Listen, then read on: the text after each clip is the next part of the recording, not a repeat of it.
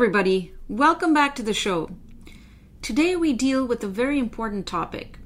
Is the Supreme Court of Canada interpreting the letter of the Constitution and protecting our charter rights and freedoms?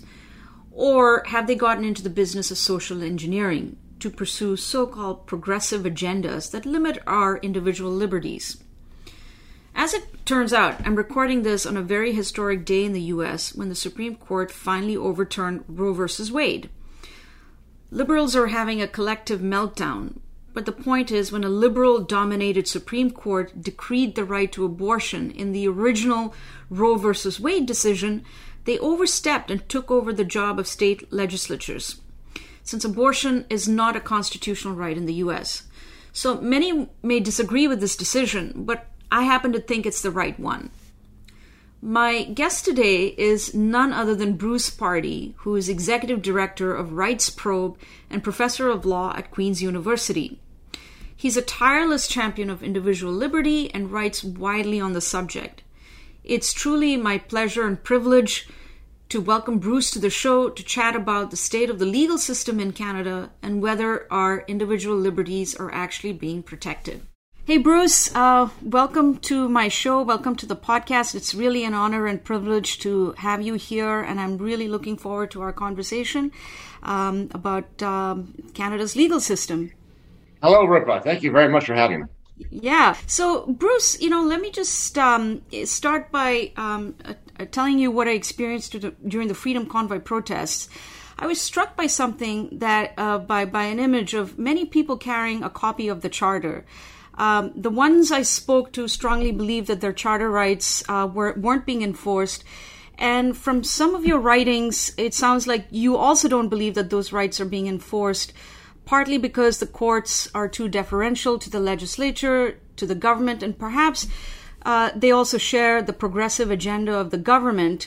What would you tell the average Canadian who doesn't necessarily get the niceties of constitutional law, why their charter rights were apparently not being upheld, say on issues like bodily autonomy? Right. It's a very good question. And, one of the silver linings, if there are any, about this period is that more people are coming to a personal understanding of how the legal system works and how the charter works and how it doesn't work and what it means and maybe what it should mean and so on. And before, this was all background noise to a lot of people, but now it really matters. Now it really matters in the very practical sense of their everyday lives. And so the first thing I would say to them is, look, there's a difference between saying that your civil liberties have been infringed, which is undoubtedly true, and saying your charter rights have been infringed, which is a legal question. So the civil liberties thing is very straightforward. If you're told you can't go here and can't go there, and if you do, you have to wear a mask or have to have a vaccine, you're being told what to do. And so in a very real sense, your liberties are being infringed. But that leaves open the question about whether they're being infringed in a legally remedially sense. In a way, let me put that better, in a way that the courts will remedy if you complain about it. And that's not quite so clear. Yes, over time, the courts and especially the Supreme Court has tended to embrace a progressive way of interpreting the Charter. But also, one of the main problems is that the Charter wasn't really built to withstand an all-encompassing managerial state. And so one of the distinctions I try to explain to people is the difference between negative and positive rights. And many of the most important freedoms in the Charter are negative freedoms in the sense that, I don't mean negative in the sense that they're bad, and negative in the sense of what the government needs to do to comply with them. Mm-hmm. And the negative right simply means governments just leave people alone. Just don't do anything. And if you leave people alone to their own devices, then you've complied with the negative right. Whereas a positive right, on the other hand, is a right to receive something from government or otherwise. So welfare or access to housing or access to airplanes or access to something that the government rules or other people are denying you. And so if we go along with the idea that the charter is built, basically the freedoms anyway, are built upon the idea of a negative freedom, the argument from the government has been all the way along in this, well, we're not making you do anything. We're not, the vaccines are not mandatory in the sense that we'll throw you in jail or issue a fine. You're free to wander about the country. You can walk, you can drive, you just can't get on a plane. But by the way, there's no charter right to get on a plane. That's a positive right to access an airline. And, you know, that there's some credence to that argument because that's the way the charter is built. But here's the problem. Mm-hmm. We've come to the stage now where this managerial state controls everything, your economic relationships, your social relationships, your movements, your ability to have a license for driving, for practicing a profession. And so what's happening is the government is doing indirectly with all these little rules what it might not be allowed to do directly by saying, you must get vaxxed. And so it's not really serving the purpose that people think it's supposed to serve. Yeah. So I wanted to actually, follow up on that. I feel that my own observation is that governments have been rather sneaky when it's come to vaccine mandates. Those that have imposed these vaccine mandates on their people, instead of just saying, "Hey, we're mandating vaccination." For example, Austria tried to do that this past winter and then backtracked. They've said you need a vaccine for the following activities: XYZ, travel, dining out, etc. But not a technical mandatory vaccination, which is punishable by fine or jail. But then even then, the restrictions imposed by the vaccine mandates could reasonably be argued as in that they're impeding a person's normal life. So it's basically mandatory vaccination in all but name. So do you think that the courts have been too deferential in accepting the government's rationale for the mandates as reasonable limits as set out in Section 1? Well, the court story on vaccine mandates is still yet to be fully told because a lot of these cases are still pending, and so we'll find out. Mm-hmm. I mean, and none of these COVID cases have gone to the Supreme Court yet, so there's a lot of the story still to find out. But on other matters, I think you're absolutely right. And one reason I would expect that we don't actually have literally mandatory vaccines is that would be a much easier charter case to make. Because we have in Section 7 the right to security of the person, and that includes the right to bodily autonomy in the sense that we have the right to give informed consent to any kind of medical procedure. But so right there, you've got a real reason why a mandatory vaccine would probably, hopefully, be found to violate that right. However, if it's not a full-on requirement, if it is, as you say, little bits and pieces so as to avoid infringing that right, this is essentially what's happening. And the argument goes, and I think again there's some credence to the legal approach here, that if you are asked by your employer, say for example, whether it's the employer alone, and of course private employers are not subject to the charter because they're not government. But a lot of employers are imposing these mandates under cover of a government rule, a government directive, a government recommendation. So people are saying, well, I'm being coerced by my employer to get a vaccine. And in a sense, they are, because the threat is do this or you'll lose your job.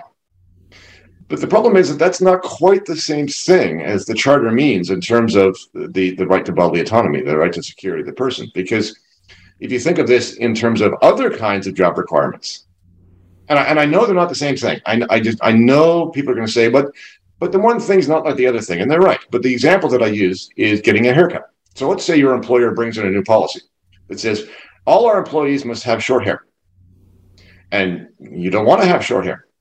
And you have to go to the barber to get a haircut. And you think, I'm being coerced. And in a way, you are. But it's not unlawful coercion because it's part of the policies that the employer is entitled to make. So in the same way, let's try this.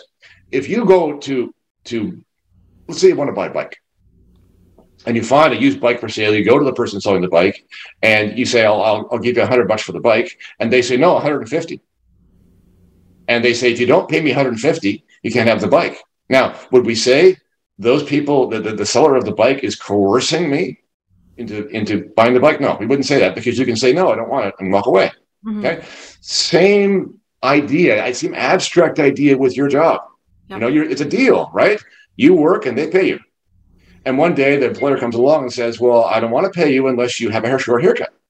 So it's coercion in a sense, but not in that unlawful sense where you might be fined or imprisoned if you don't do it. And so same argument is being applied with the vaccines. You are being coerced on threat of loss of your job, but it's not unlawful coercion, because you can always walk away and find a job somewhere else, ignoring the fact that these vaccine mandates are very broad and being pushed by governments in many sectors, so that the appearance of your freedom to go and find another job without one is illusory. Yeah, and, I just wanted to shift gears a little bit, and I wanted to bring in some international comparison. And specifically, I was struck by a recent news development from India. India's legal system is based on the same British legal system on which our legal system is based, as you know, and laws are made by Parliament, and recently and the courts by and large tend to defer to the legislature. Having said that, recently the Indian Supreme Court ruled that bodily autonomy must be protected as laid out in the Constitution, and that vaccine mandates, which the federal government never imposed, were unconstitutional. Again, it's worth pointing out that this is in a country where the courts have generally been quite deferential to the government. Meanwhile, back in Canada, it's noteworthy that during the course of the pandemic, legal challenges to lockdowns, mandates, and other restrictions have mostly failed in the courts, and whose decisions have mostly been in line with the government's view on the pandemic. And similarly, our arbitrators on matters such as challenging workplace mandates have invariably, tended to favor the government's view. This is a puzzle. I've been trying to understand this. How do you explain that Canadian courts have been so deferential to the government when it comes to COVID-19 rules and restrictions in particular? I mean, they seem to be even more deferential than any other Westminster country like India. My comparison is not the U.S., where their courts are much less deferential. Well, they do tend to be deferential in this country, but not across the board. It depends upon the cause.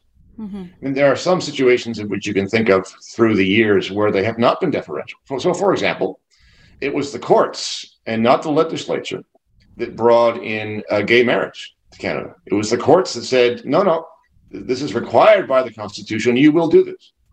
And that's not deferential at all. So it does tend to be the pattern. There's exceptions to the pattern, of course, but the pattern has been that they're deferential to governments in one direction, but not in another direction. Our courts tend to be very progressive. In fact, in the first press conference that the Chief Justice of the Supreme Court held when he was first appointed as the Chief Justice, a reporter asked him whether or not he agreed that the Supreme Court of Canada was the most progressive in the world. And he said he agreed with that and was very proud of it. And that is a court acknowledging the political perspective that they're coming from. And you can see that reflected in a lot of the judgments.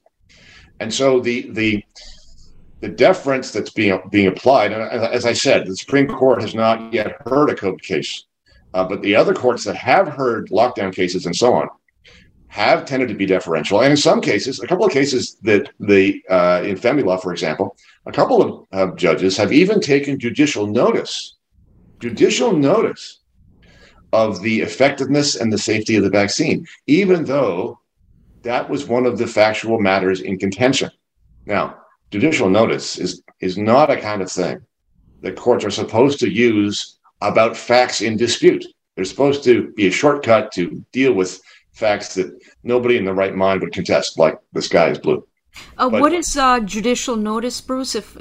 Judicial notice is a conclusion that a court can come to, a factual conclusion a court can come to without the need for evidence. Okay. So in a courtroom, I mean, technically speaking, here's the basic rule. The basic rule is the court knows nothing.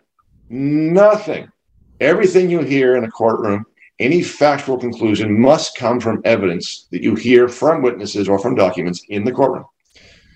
Now, there are some facts that are so notorious, like the sky is blue, that you really wouldn't want to take the court's time to get a witness to explain that the sky is blue, I saw it was blue this morning, and so on. So that's a shortcut to cut through that rule so as to get at the real matters that are in contention and for an efficient use of court resources. But it's not meant to be used for the matters that are in dispute for which you should need evidence. And in these couple of instances, we have courts so deferential to the government narrative that they take judicial notice of the safety and efficacy of the vaccine, which in these family law disputes between separated parents about whether or not the child's going to get vaccinated, it is one of the main things that's in contention. So it's just it's quite a remarkable trend or pattern that you have courts embracing what essentially is a particular narrative on things, as opposed to starting from a blank slate and saying, I know nothing about this. And we'll see what your witnesses say, we'll see what your experts say, and we'll evaluate the evidence on that basis. But back to your question about the comparison between India and Canada, I don't know the particularities of the text that the Indian courts were working from, but here is one characteristic of our law, and it may be the case in India as well if they're based upon the same system, but one of the characteristics of our system shared throughout the Commonwealth is that of legislative supremacy. And the Charter and the Constitution is an exception to that principle. In other words, if you're looking for the starting place where the system begins, it's really legislative supremacy and not the Charter.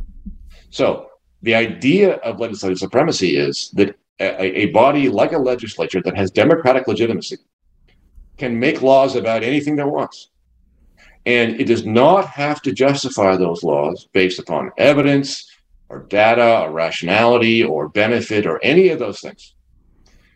The one exception is whether or not that law violates a charter right. But that's a burden that the person alleging the violation has to prove. So people are seeing these policies, seeing these statutes that are causing harm, they're causing economic harm, they're causing physical harm, they're violating civil liberties, and they think, well, this can't be lawful, this can't be right, this must be a violation.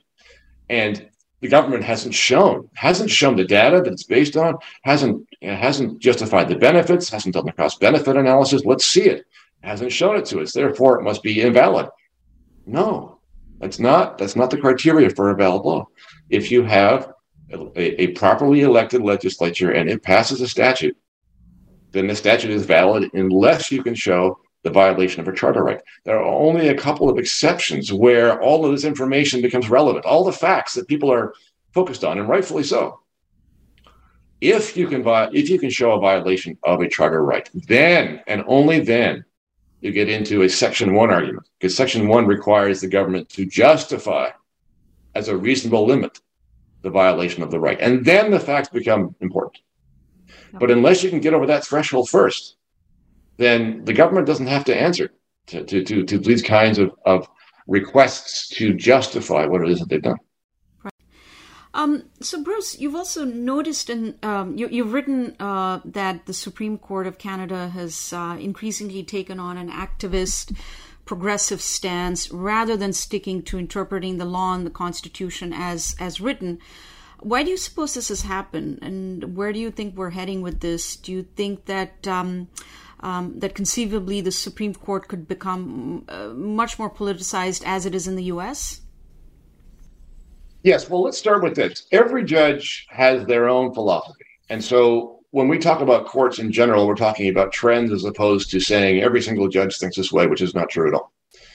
In the Supreme Court of Canada, for example, they often have dissents on various things, and that's a healthy sign, I think, that the judges are treating their task as individuals and not as a group, which is good.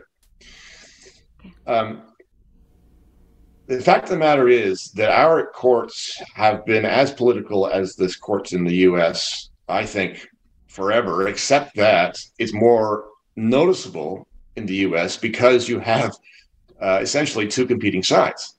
And when you have two competing sides, you can see the battle going on, and you can see the inclinations in the political sense, and sometimes in the partisan sense. But it's when we say political, we can also mean a much more broader, sort of philosophical or ideological take on things. Mm-hmm. It's not that our courts are immune from that. It's just that we don't have these two sides. We have a prevailing progressive country with progressive courts. And like I say, this is not the case across the board. It's not the case with every court or every judge. But it's not a distinctly two sides fighting phenomenon, as you will see in the U.S. And so we've been able to sort of promote this myth that our courts are not political. Sure they are. Sure they are. They're just not in the same kind of dynamic as in the States, and perhaps not as partisan here. Not as partisan here because, frankly, most of the mainstream political parties are pretty much on the same page too, as opposed to more conflict on that ground in the U.S. Yeah, and that brings me up to this to a related question. The current Chief Justice of the Supreme Court was recently in the news for speaking out against the Freedom Convoy, and you've argued very persuasively that the sitting Chief Justice, that by doing so, this tarnishes the perception of impartiality. If any challenges, say, to the Emergencies Act, eventually reaches the Supreme Court, why do you think Chief Justice Wagner thought it was okay to opine on a matter in such a strong way, as to be siding completely with the government? Are there any sanctions in the system for this kind of behavior? I cannot answer why he did that. You'd have to ask him. But the remedies for this kind of thing range from recusing oneself from a case. Now, to be sure, that case, there are at least 4 challenges right now to the invocation of the Emergencies Act, and none of those cases have been heard yet, much less found their way to the Supreme Court of Canada. And so, who knows? Perhaps if and when one of those does reach the court, maybe the Chief Justice will see fit to recuse himself from the hearing of that case. I mean, who knows? But he is the Chief Justice of the whole system. And so I would have thought that his expression of a view on a particular dispute like this would have ramifications that extend beyond his actual sitting on the case and might influence other judges within the system whose courts essentially report to the Supreme Court of Canada in the hierarchical sense. So I'm not sure that simple recusal would fix the effect that the expression of opinion has had in this case. The damage has already been done, right? In a sense, exactly. Even if he were to recuse himself. That's right. That's correct. That's correct. And the degree of influence that the expression of that opinion has had is impossible to calculate. It would be very, very difficult to figure out what the effect was, whether or not it was zero or minimal or substantial. I mean, who knows? We can only speculate. I mean, is there something we could do to prevent this kind of thing from happening in the future? Should there be a code of conduct for Supreme Court justices and other officials, that they should remain silent on matters that could come before them, or which could take them into the arena of political contestation? Well, in fact, there is one already. The Canadian Judicial Council has a document called Ethical Principles for Judges, and it does suggest, as do decisions of the Supreme Court itself, say that judges must be and must appear to be impartial on all disputes that come before them. It's a very well established and not contentious legal principle. The whole idea of impartiality is that you refrain from forming and being seen to form a view about the case you haven't heard yet. And if remarks outside of the courtroom are such that it's clear that that's not the case, then one of the parties going to reasonably perceive that they're already at a disadvantage before the case has happened.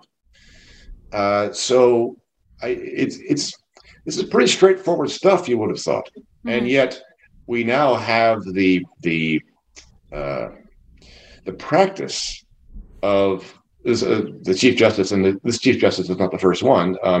The Chief Justice now holds press conferences every year with journalists to talk about this and that. And I suppose that, could be done in a way that avoided this kind of a problem, but it also risks this very thing. The more you express opinions about matters that might come before you, the more likely it is that the perceived impartiality of the court would be put at risk.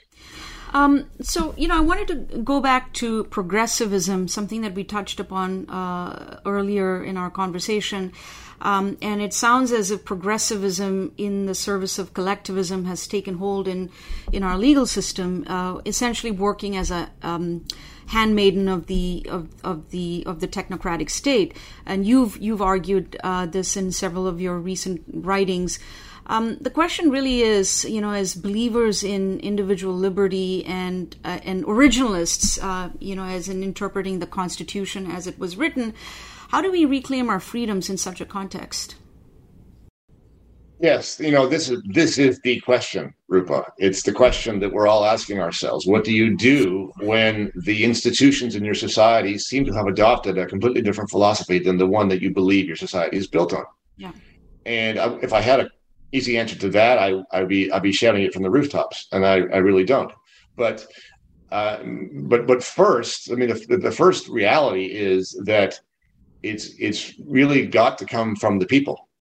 And part of the problem during these past 2 years is, in addition to the problem that the technocrats have taken over, in addition to the problem that the courts don't seem to care, in addition to the problem that the public health officials have been given more power than they deserve, and so on, the real problem is that a whole bunch of people, a very large portion of the population, seem to be fine with it and wanted more of it and complain when the restrictions are taken off. This is the central problem. And so there's a lot of educating to do, a lot of talking to do, a lot of trying to get people out of the trance that they seem to be in. And I'm not sure that very much will happen before that happens, because many of our institutions are built upon and think that they're following public opinion, public sentiment, as opposed to pushing against it. And until they do have to push against it, I'm not sure that they will feel compelled to change the path that they're on. And I wanted to ask you something about the Supreme Court and the composition of the Supreme Court. Even if the Trudeau government falls in the next election, the composition will be the same. Do you think we are heading, or maybe should we be heading toward a U.S.-style situation where party leaders take a stand on what sort of justices they would appoint to the Supreme Court? Or would this be too great a deviation from our current Westminster-inspired model? Yeah, it's a fair question. I'm not opposed to open hearings and fights about who gets appointed to the Supreme Court. I think it's healthy for a society to air these things and to make clear what the choices are and the consequences of those choices, and the fact that when you do appoint a person, whoever that person happens to be, that person is going to carry with them some predilections. And we need to know what the predilections are. And people have said, well, with respect to the comments from the Chief Justice and so on, wouldn't you prefer that he has said these things so you know where he's coming from as opposed to hiding it? And, they got a point. Maybe it's just as well in that sense that we don't pretend that our courts are all, absolutely tabula rasa neutral and do not have any inclinations before they sit down at the bench. Maybe that's just so not true that we should acknowledge it's not true and then air these things in public and fight about it a little bit. One of the things about the U.S. political situation is they do fight about things. And, us polite Canadians, we don't like fighting. But actually, there's a healthy aspect to it as well, because you at least know, where things stand, right, and what's at stake. and what people represent and so on. And I think a little bit more of that would be healthy. Yeah. And finally, Bruce, could you tell us a bit about the Free North Declaration? It's an initiative of yours. The intent behind the Free North Declaration, and how has it progressed since you launched it? Right. Yes. So the Free North Declaration is a statement of concern that I and three colleagues put together, three other lawyers, and this was last fall, and we got to the point of thinking, you know what, this is going very badly. Civil liberties are being crushed. The courts are not responding. The legal profession is not responding. We have to say to the public that we don't agree with this. We see something wrong. We see that there's a crisis, and something needs to be done about it. And nothing in the declaration itself is going itself to lead to any changes. I mean, it's just a declaration. We've had over 600 other lawyers sign on to it. Over 90,000 citizens, non-lawyers, sign on to it, which was very gratifying and better than we had hoped. But it's really just a shout in the darkness to say, things are not right, people. And we are losing things in this country that are really very important. We're crossing a threshold, and we may not realize that once the threshold is crossed, it's very difficult to get it back. And I'm afraid that's exactly what has been happening over these past 2 years. Standards and norms that we more or less took for granted in the before times are now out the window. I mean, before, just to give you one small example, the idea before that a business or an employer would have been able to ask you for your vaccination status or your medical status in any other respect would have been seen to be outrageous. And now it's outrageous to object. That's the kind of change that we're experiencing, and we've got a big job to try and get back to where we were in 2019. How hopeful are you about the future? Are we going to be able to prevent this sort of infringement of our individual liberties and freedoms going forward? I am greatly concerned. I would like to hope so, and I don't think it's a lost cause yet. But I'm very concerned because this managerial state that we've spoken of tends to travel only in one direction. Which is bigger and more comprehensive and more intrusive. And as the technology gets better to pay more attention to what we're doing, to surveil us and to make sure we're behaving properly, those pressures will continue. The state and its bureaucrats always want a little more control because they think that's their job, to make sure everything goes right. And the opposite vision is one. So the vision of the managerial state, in a sense, is one of order. Order. We don't want misbehavior. We want compliance. We want people to behave in the interest of the common good. We don't want you to say this. We don't want you to do that. We want order. The competing vision is one of a little bit of chaos. Free people do a lot of different things, and that's okay. As long as they're not harmful to each other, as long as there's no violence. Peaceful chaos is a great society to live in, but chaos is the kind of thing that managerial states do not like. And so I hope their efforts to stamp it out will be eventually pushed back, but it's going to be a very high mountain to climb.